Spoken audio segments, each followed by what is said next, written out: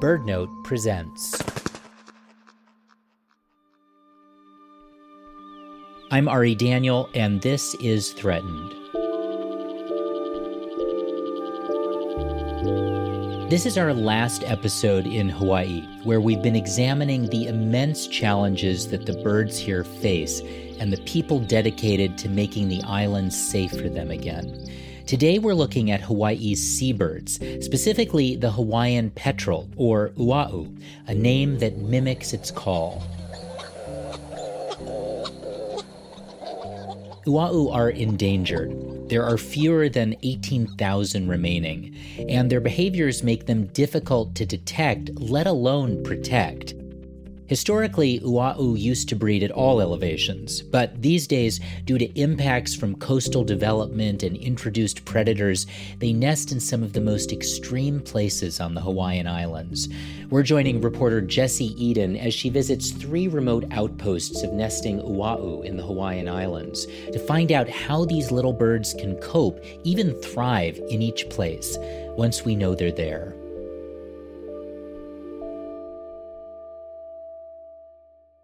We're starting in Hawaii Volcanoes National Park on Mauna Loa, the second tallest mountain in the islands. I wanted to go here because for decades, biologists have put in some serious work even to just find the birds that live here. And once they do that, they can advocate for measures to protect them. Wait a minute, Mauna Loa is an active volcano on the Big Island, right? So tell me, what's it like to be up there? Well, on Mauna Loa, there's this wonderful mosaic of old lava flows from the past centuries throughout the upper elevations. The ua'u nest in small lava tubes and cracks and crevices up there. So basically these tubes, you get flow of lava, and then as the lava cools, it pulls away and creates kind of a cavity? Exactly. These holes, called pukas in Hawaiian, are perfectly snug places to nest in. The Mauna Loa petrels nest at elevations of 8,000 to 9,000 feet on the mountain. That's higher than Machu Picchu in the Andes of Peru. But unlike Machu Picchu, there are no roads leading there. The only way into this core nesting area is by helicopter. So wildlife biologists who study the ua'u are flown up there. Then they set up camp for several days. The temperatures can go below freezing and you wake up with ice on your tent. Charlotte Forbes Perry is a wildlife biologist with the Pacific Cooperative Studies Unit and Volcanoes National Park. Charlotte has taken helicopter rides to these upper reaches of Mauna Loa countless times. But once we get here, I'm really happy to be here. It's so quiet, sometimes I swear we could hear our blood moving in our bodies. At night, if it's a clear night, you can see down to the Kilauea crater. The stars are pretty darn amazing. You're just this little speck on these big open flows. On nights when Charlotte is gazing at the stars, ua'u are on the move. They're busy flying to and from the ocean in darkness. In fact, ua'u behavior is so mysterious that Charlotte has only seen a handful of ua'u up close, even after studying them for the past 14 years. Waking up with ice on her tent for birds she almost never gets to see, this seems like a job with a lot of cost and not a lot of obvious reward. But Charlotte grew up here in the islands, and it's more than just a job for her. I think that my role in trying to take care of these birds, these ua'u, is my contribution to my cultural upbringing. We believe these birds are our ancestors or, family members, and we should do what we can to keep them as healthy as possible. This particular ua'u colony here on Mauna Loa is fairly sparse. Currently, there are only about 80 known active petrel burrows that Charlotte regularly monitors. Monitoring these nest burrows helps us understand what's going on with the ua'u population. Much of their life is spent on the open ocean, so during the breeding season, when they're on land, is when we really get to study them. Since ua'u behavior on the mountain is so cryptic, motion-sensing cameras are vital to understand what's happening. Charlotte is setting one up outside a burrow. All right, so you're getting the batteries in there. Yeah. And this is one of those nests that you sort of found off the cuff, right? Just cruising on by. Yeah. We just saw a bunch of poop and looked around, and it took us a couple tries and found the actual hole. The wildlife cameras that biologists use in the petrel colonies capture delightful images of the ua'u. You know, adults waddling to and from their burrows, and then later in the season, the chubby chicks all covered in their fluffy down feathers. But then there are also some difficult images to watch. So this is nest 226. We're watching a adult cat. You can see it's kind of right around the corner and pushing on something, and oh my God. It's coming out with a dead ua'u. Oh my goodness. Yeah. At 9,000 feet. Mm-hmm. That is horrifying. Yeah. What happens for you when you see that? You're expecting to see a bird? Oh, I'm kind of talking really loud to myself in the office by myself, going, holy shit, fuck. Yeah. It's hard to watch. It's very hard to watch.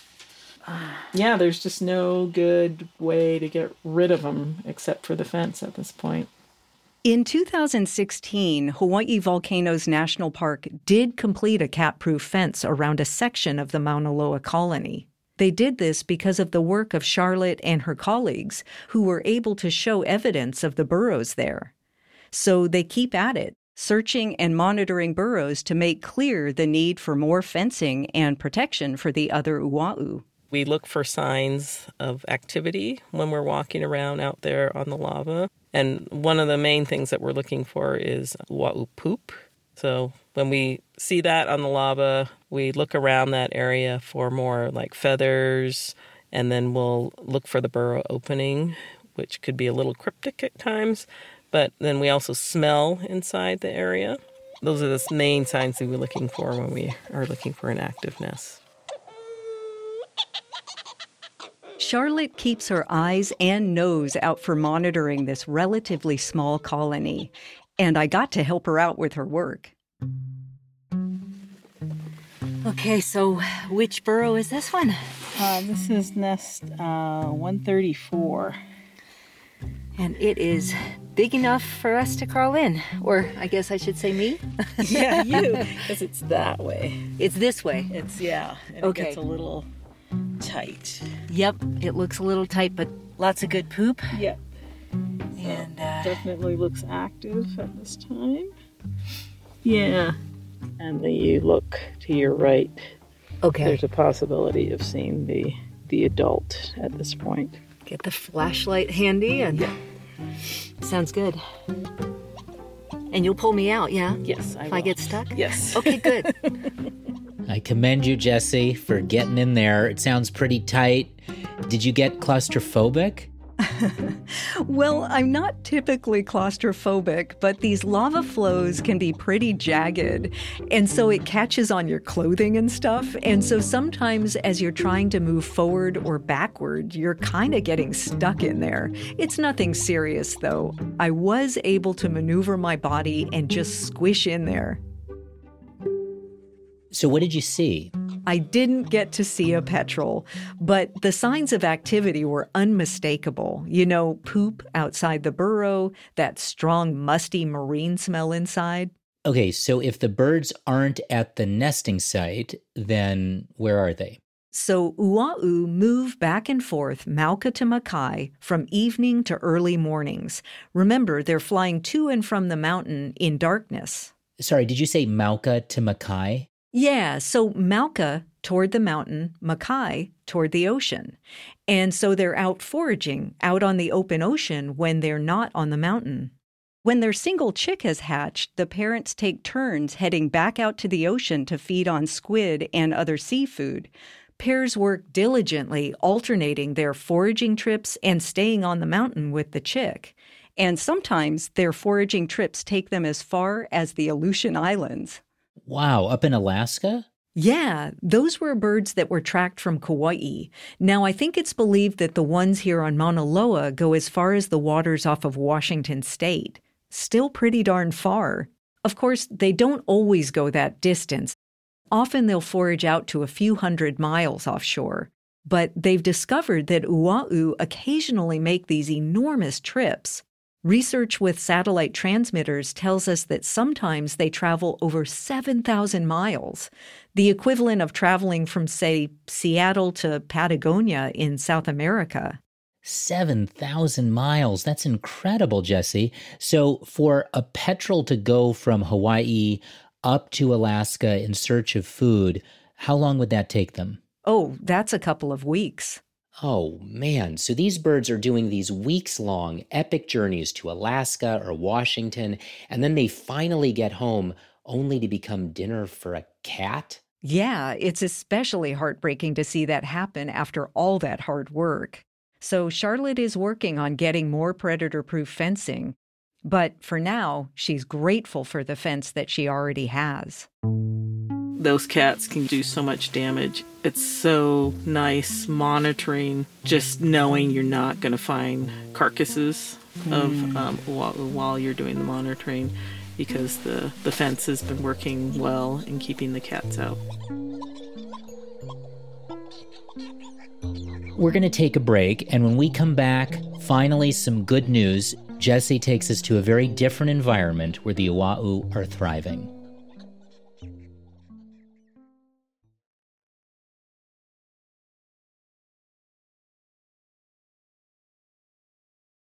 Join BirdNote on Wednesday, March 27th for a captivating conversation about the power of photography. A panel of esteemed photographers will share their experiences, breathtaking captures, and insights into how stunning imagery can inspire action for birds. Plus, stick around to hear the winners of BirdNote's 19th birthday photo contest. Register for free at birdnote.org.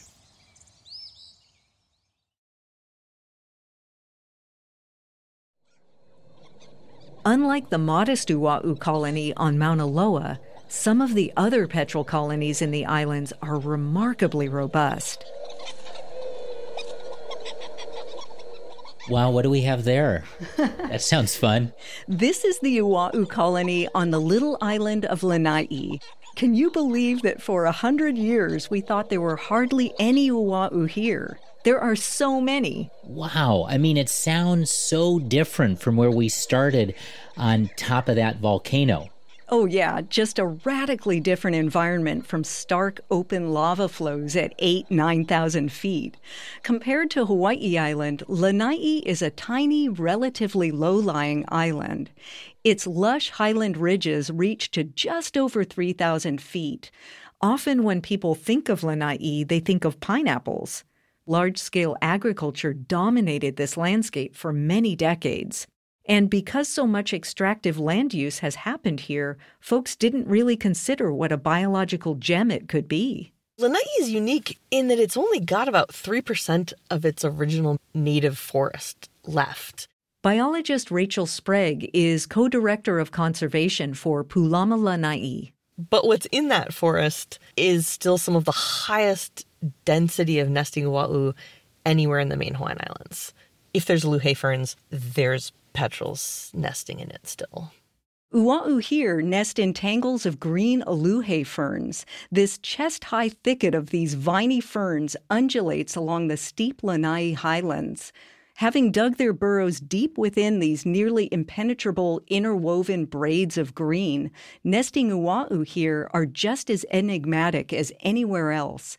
In fact, for nearly a century, the ua'u colony here was written off as barely there, nothing significant. In the early 1900s, there was a naturalist who wrote about them. And he said, there's maybe 50 to 100. In the 70s, someone was doing a surveys for native birds and, again, said we found a few dozen to a few hundred, but the colonies probably seems to be pretty close to extinct. In the 1980s, referenced that study from the 70s and said they still had found some birds likely nesting on Lanai, but they've got to be probably extirpated by now. But now there are actually estimated to be about 4,000 pairs of ua'u on Lanai. The island has very little development and just a few urban lights, so the darkness is perfect for these night-flying birds. In more urban settings, they can often become disoriented by bright lights and crash into power lines and other structures. Thankfully, that's not an issue here. But they do still face challenges. Rachel arrived on island in 2016 to begin ua'u studies here. At the end of that season, we found about 20% of the nests had succeeded. 4 out of every 5 nests monitored that year had failed. Either the adults, the eggs, or the fluffy petrel chicks were eaten. Largely due to cats and rats.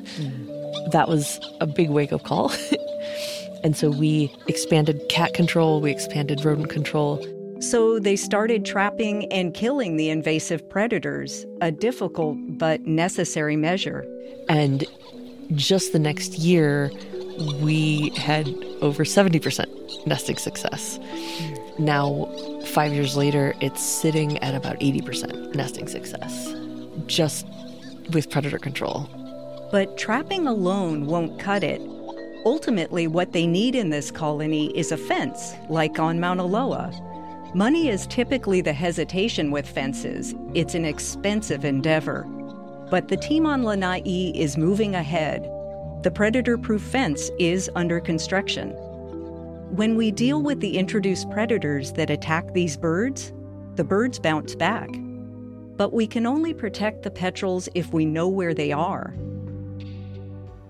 In addition to Mauna Loa, Lanai, and a few other places, another high-elevation Hawaiian location was known for petrels, until it wasn't.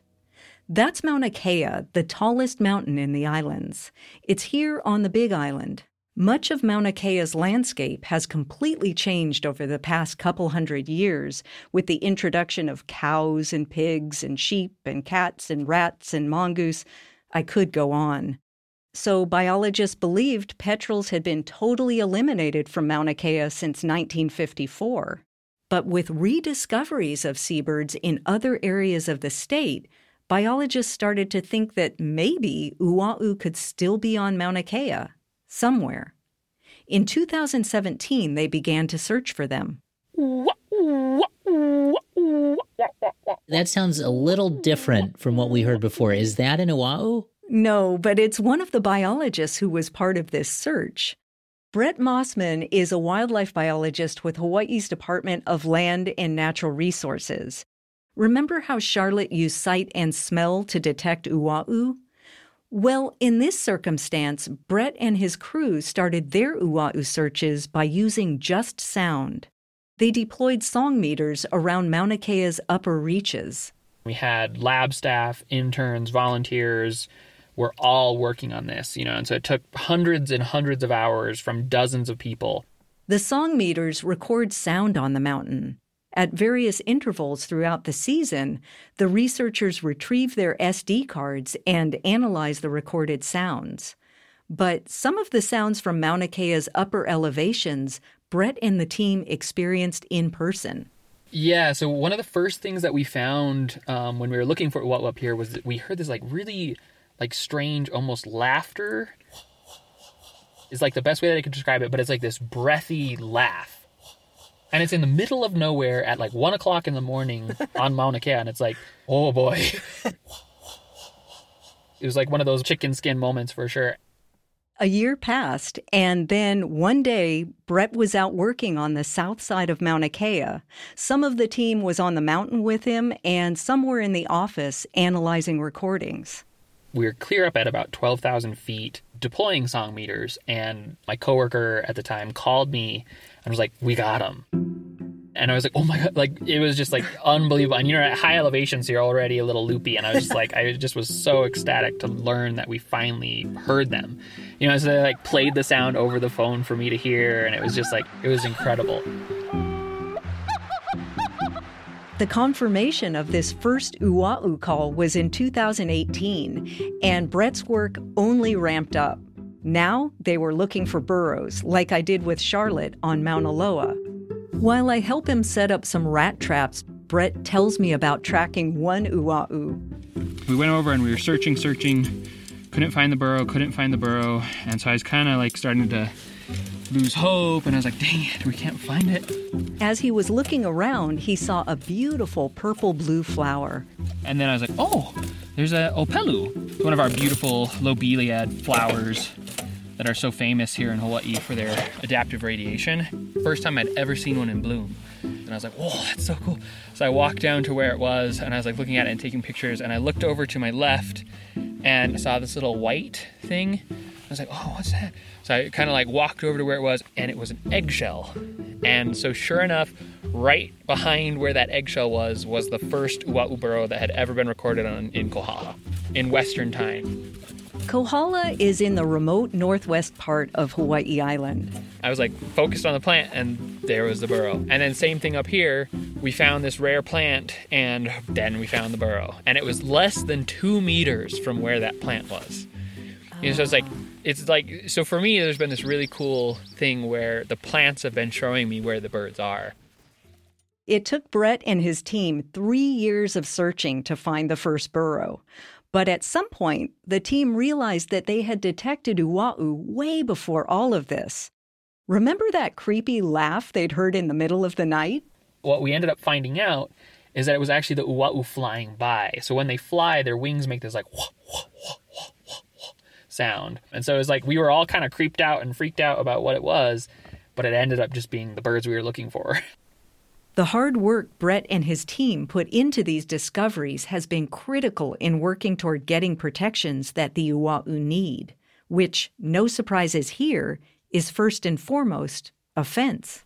We then were able to move forward extremely quickly to getting a fence constructed on Mauna Kea. So that ripple effect of finding this bird is now protecting this large 90-acre area that's going to be the only area in all of Mauna Kea that is restored to a state of almost being completely mammal-free.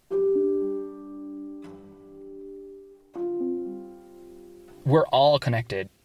What happened in these islands is it changed too quickly for species to keep up. And I think that's where it becomes so important to bring in all aspects of island management and to really bring in these ideas of aloha aina, malama aina, kuleana to place, responsibility, love of the land, and caring for the land. That's what needs to happen everywhere. This is where I'm happiest with these birds, and I sleep so much better when I know that my ua'u is safe in its burrow.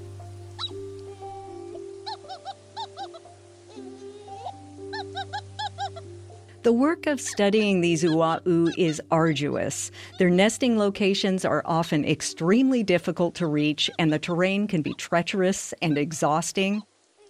But it all matters. Back on Lanai, I sat with Rachel in the misty evening drizzle with our headlamps and rain jackets, overlooking the aluhe ferns where the ua'u live.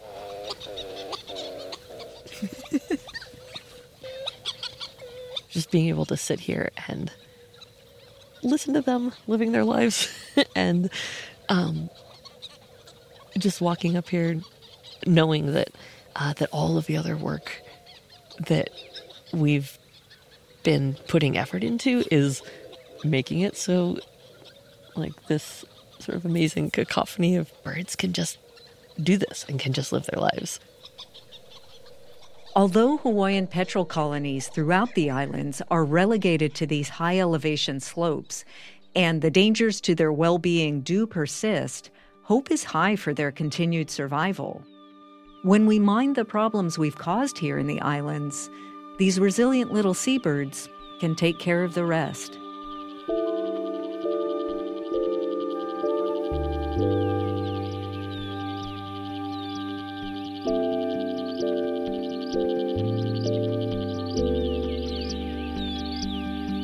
Thank you for joining us for this season of Threatened in Hawaii. We've unpacked so much about this spray of islands in the middle of the Pacific and what they have to teach us about birds, the honey creepers, alala, ua'u, their habitats, and our unavoidable role in protecting it all.